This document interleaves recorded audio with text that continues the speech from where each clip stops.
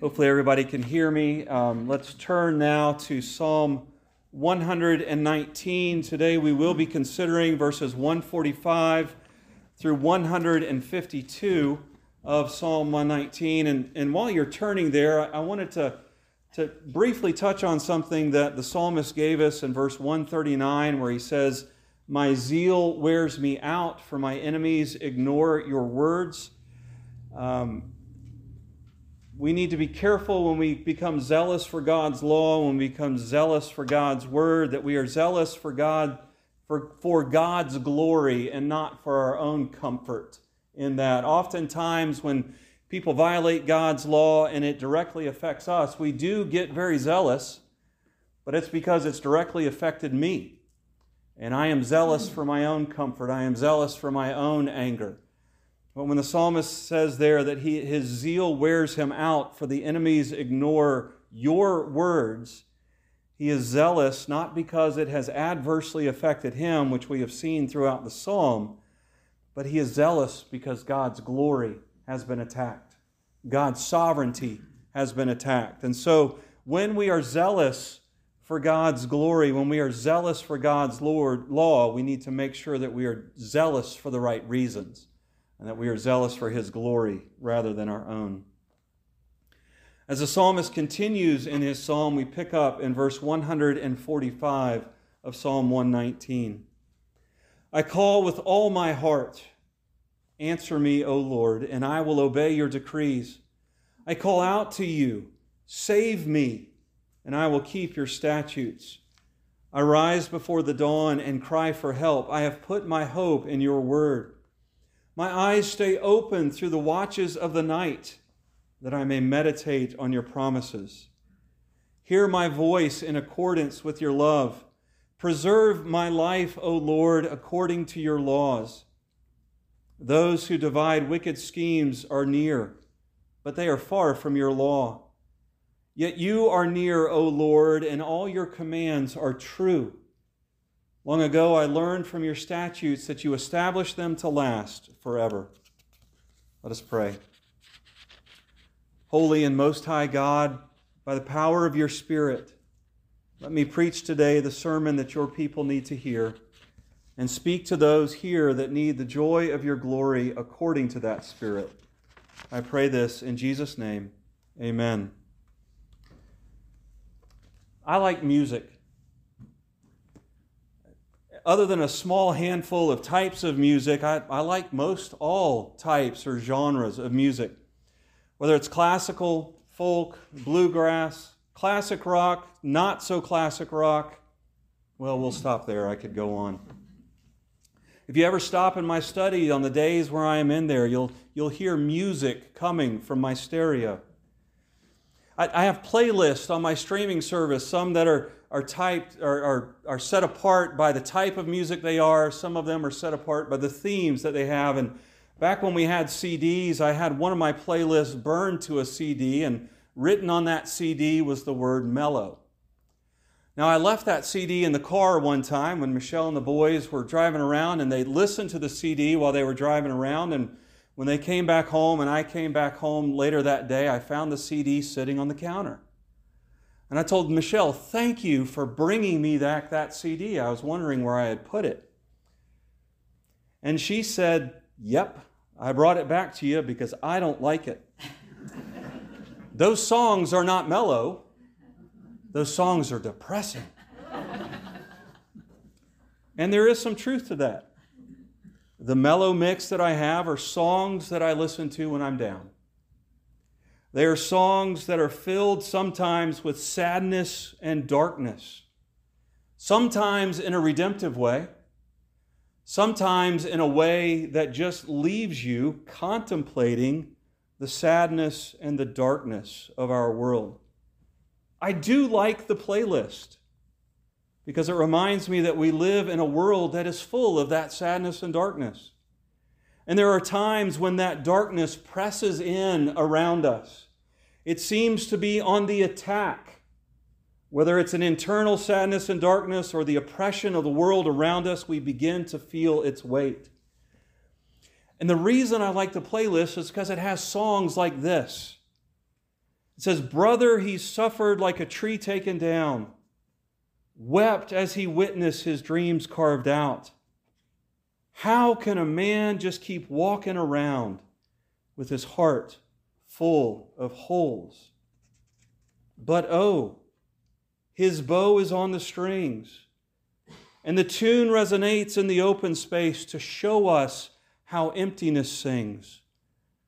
Glory to God, glory to God. In the fullness of wisdom, he writes my story into his song, my life for the glory of God. And then in the last chorus, she shifts up the words just a little bit. She says, my bow is on the strings. I'm beginning to learn where to find the words to the song that emptiness sings. Glory to God, glory to God. That is how emptiness sings. Our psalmist today is dealing once again with the darkness and the sadness that presses in around him, that draws near to him, even though those who bring it to him are far from God's law. And the emptiness sings out as he realizes and finds comfort in the fact that God is already there.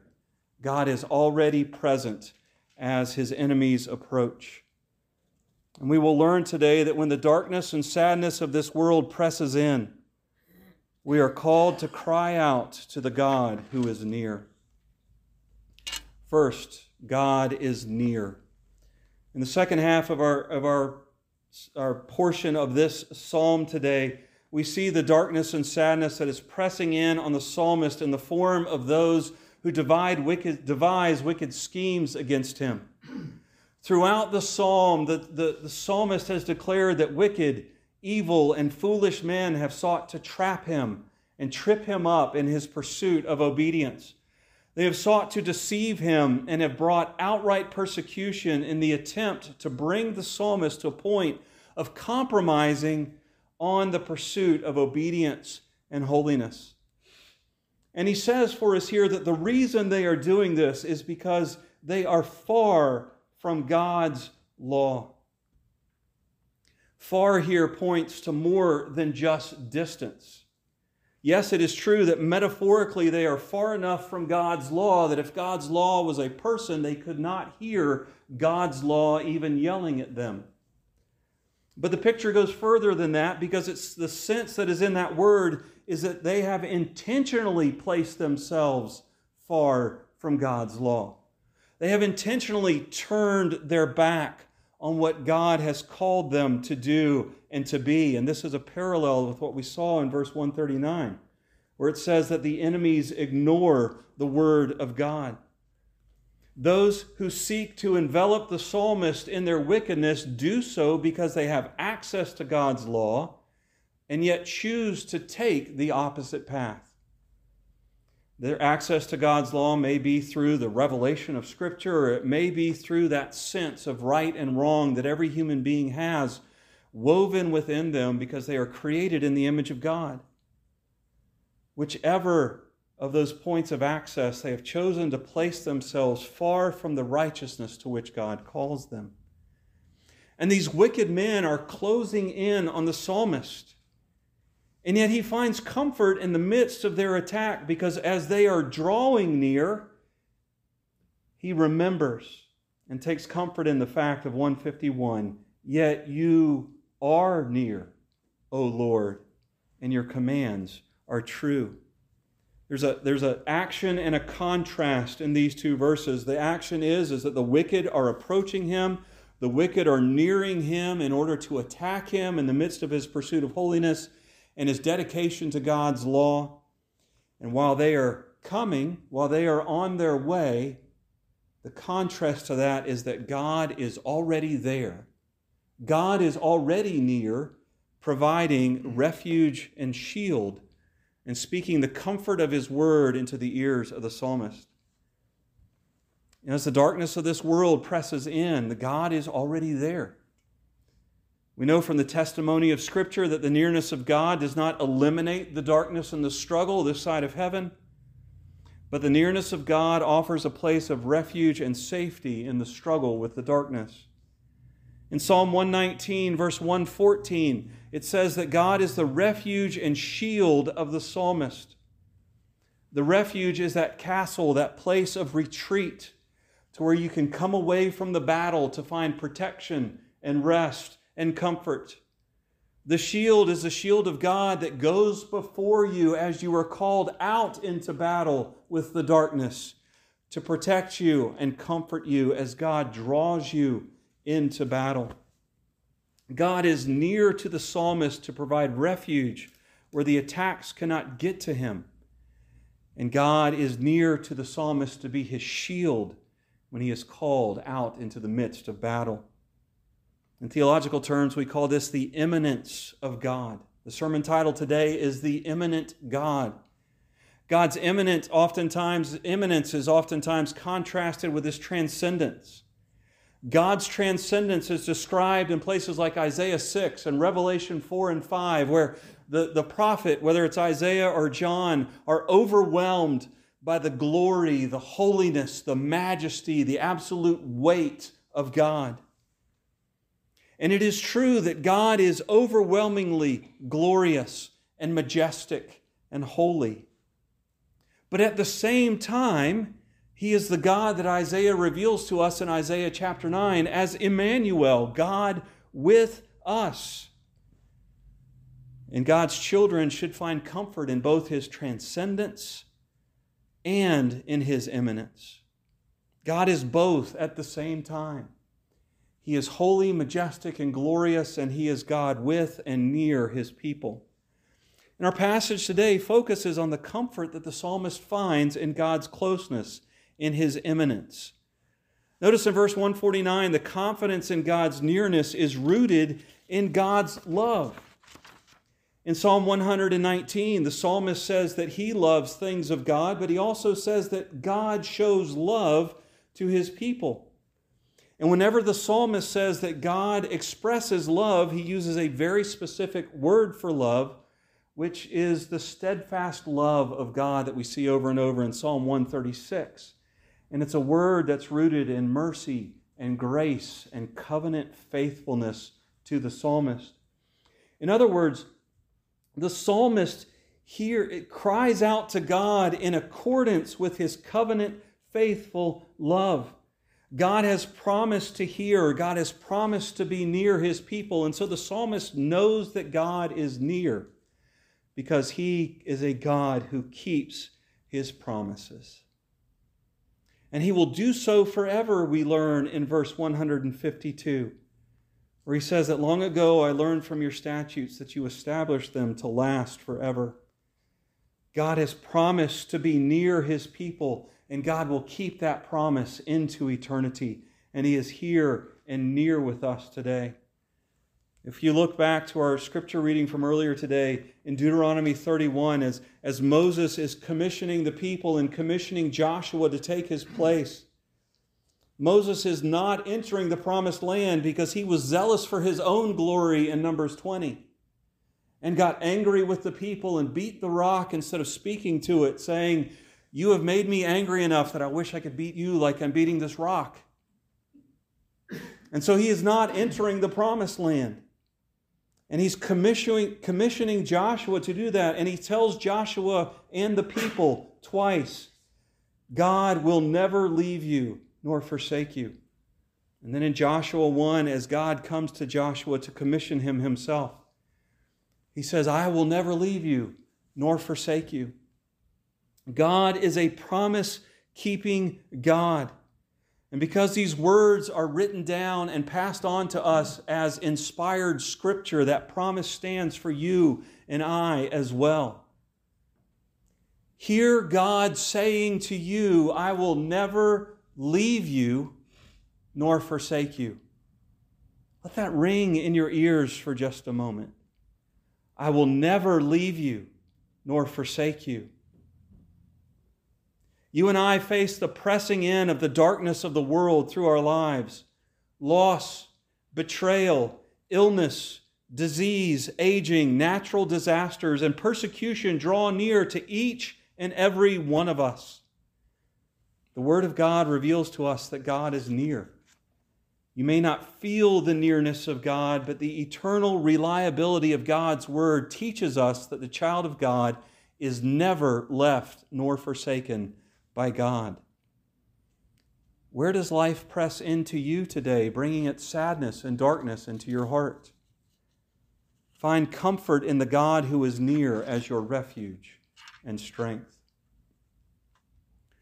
James 4:8 says, "Draw near to me, and I will draw near to you." It's God speaking through James to the people of God.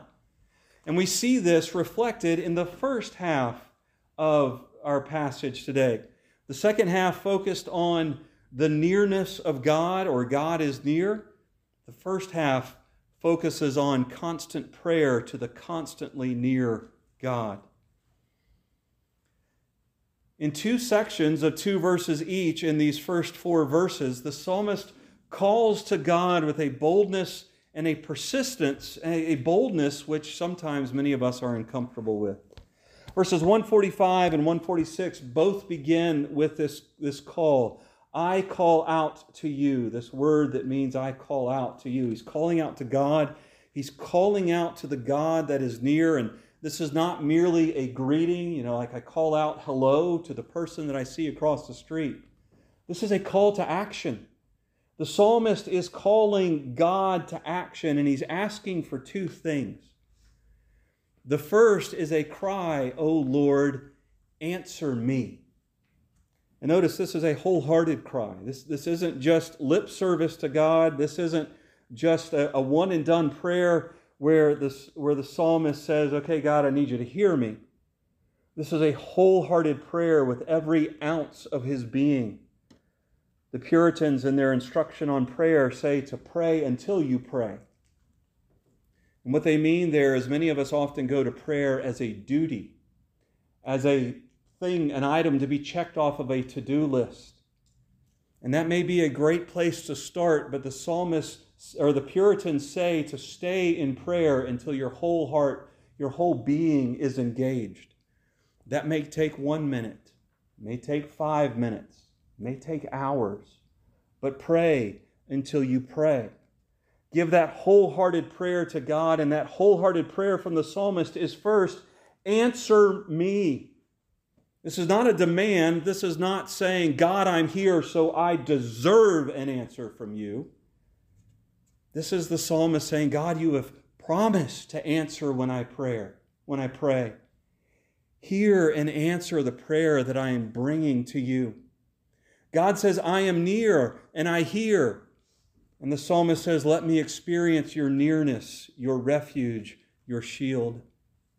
God says, draw near to me and I will draw near to you. And the psalmist says, God, I have drawn near. Let me know that you are here also.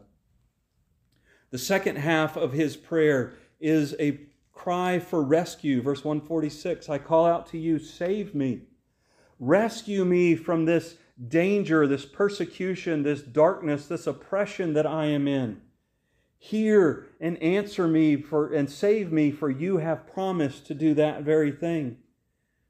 And he says, answer and save me so that I may obey and keep your statutes and decrees. It's not bargaining with God here. He's just coming to God with the realization that each of us know. The psalmist says that he is going to obey God no matter what. But it's also easier to obey God when life's easier, when oppression is taken away from us, when we are rescued from the danger that we are in. He's not saying, God, if you rescue me, I will obey you. He's saying, God, rescue me so that I may obey you more easily, so that the hardship around me will not try to distract me from obedience to you. And while verses 145 and 146 are this wholehearted plea for answering and rescuing, verse 147 gives us a picture of what the psalmist's prayer life looks like. First, it's an intense and desperate plea to God. He says, I rise before the dawn and cry for help. That word cry in verse 147 takes the word call from 145 and 146 and ramps it up. It ramps up the desperation. It ramps up the intensity of the psalmist's prayer. In the middle of deep anger or deep despair, I typically try to calm down before I go to God in prayer. But the psalmist says, no, in the midst of deep anger, in the midst of deep despair, he cries out to God with that intensity of desperation that long-term suffering brings.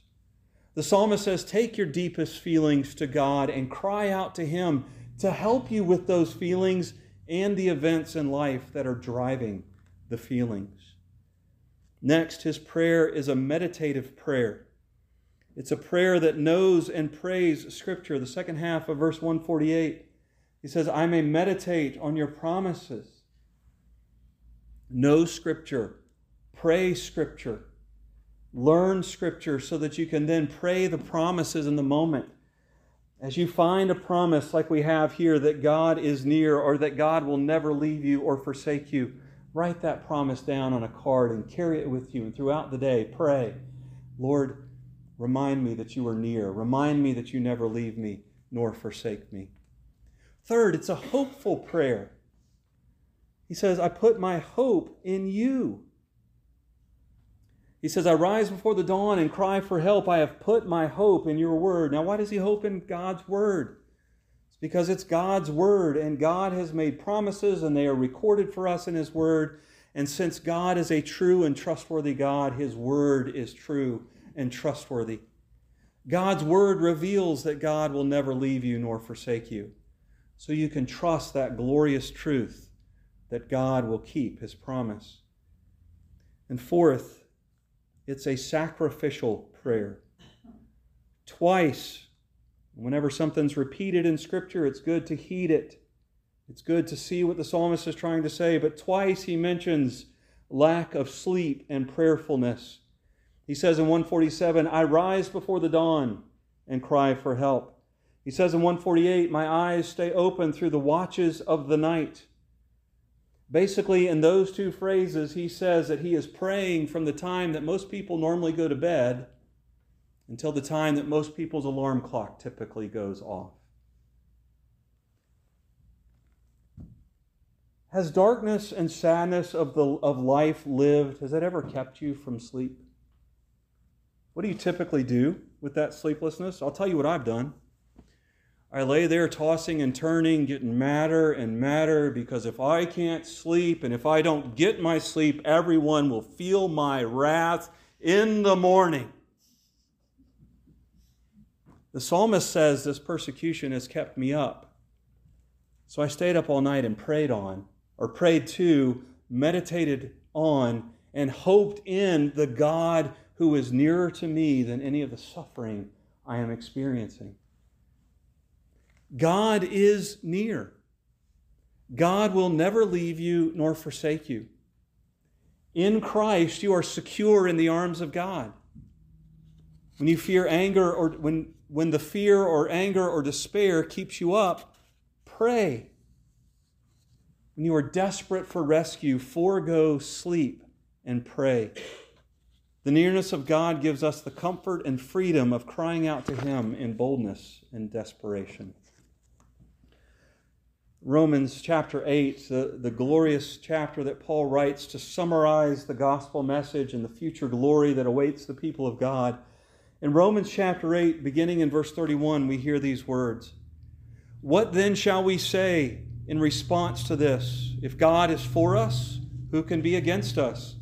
He who did not spare his own Son, but gave him up for us all, how will he not also, along with him, graciously give us all things? Who will bring any charge against those whom God has chosen? It is God who justifies. Who is he that condemns? Christ Jesus, who died, more than that, who was raised to life, is at the right hand of God and is interceding for us. What or who shall separate us from the love of Christ? Shall trouble or hardship, persecution or famine, nakedness or danger or sword? As it is written, for your sake we face death all day long. We are considered as sheep to be slaughtered. No. In all these things we are more than conquerors through him who loved us. For I am convinced that neither death nor life, neither angels nor demons, neither the present nor the future, nor any powers, nor any heights, nor depths, nor anything else in all creation will be able to separate us from the love of God that is in Christ Jesus our Lord. Think about those words that Paul uses, and think about why he uses words like tribulation, distress, persecution, famine, nakedness, or danger, or sword, death, life, angels, rulers, present things, future things, power, height, depth, anything else in all creation. Why do you think Paul uses those words? Because until Jesus comes, that is the life of the church. You are going to have hard times. You are going to suffer tribulation. You may even suffer persecution and economic hardship and spiritual oppression and physical oppression. Those things will come upon each and every one of us. They will draw near to each and every one of us, seeking to separate us from our obedience and seeking to convince us that God has abandoned us. But what does he say at the end? None of those things are able to separate us from the love of God that is in Christ Jesus our Lord. Rather than worrying what you have done to anger God when the darkness comes, run to Him into His loving arms and cry to Him for salvation and rescue. Rather than being consumed with the hardship of life, give the tears that you are afraid to show to God directly to Him. Whatever your coping mechanism is, first call on God to free you from the hardship so that you can more effectively obey Him. As Jacob wrestled with God there in the darkness, and he realized who it was that he wrestled with, he clung to God and refused to let go. God even injured him in the hip to maybe get him to let go. And God said, "Let me go." And Jacob says, "I will not let you go until you bless me." That is the prayer of the psalmist. The God who is near is to be grasped upon, He is to be prayed to, and He is to be wrestled with in prayer until He blesses us. God has said, "I will never leave you nor forsake you." When darkness presses in, cling to that promise with all you have. Let us pray.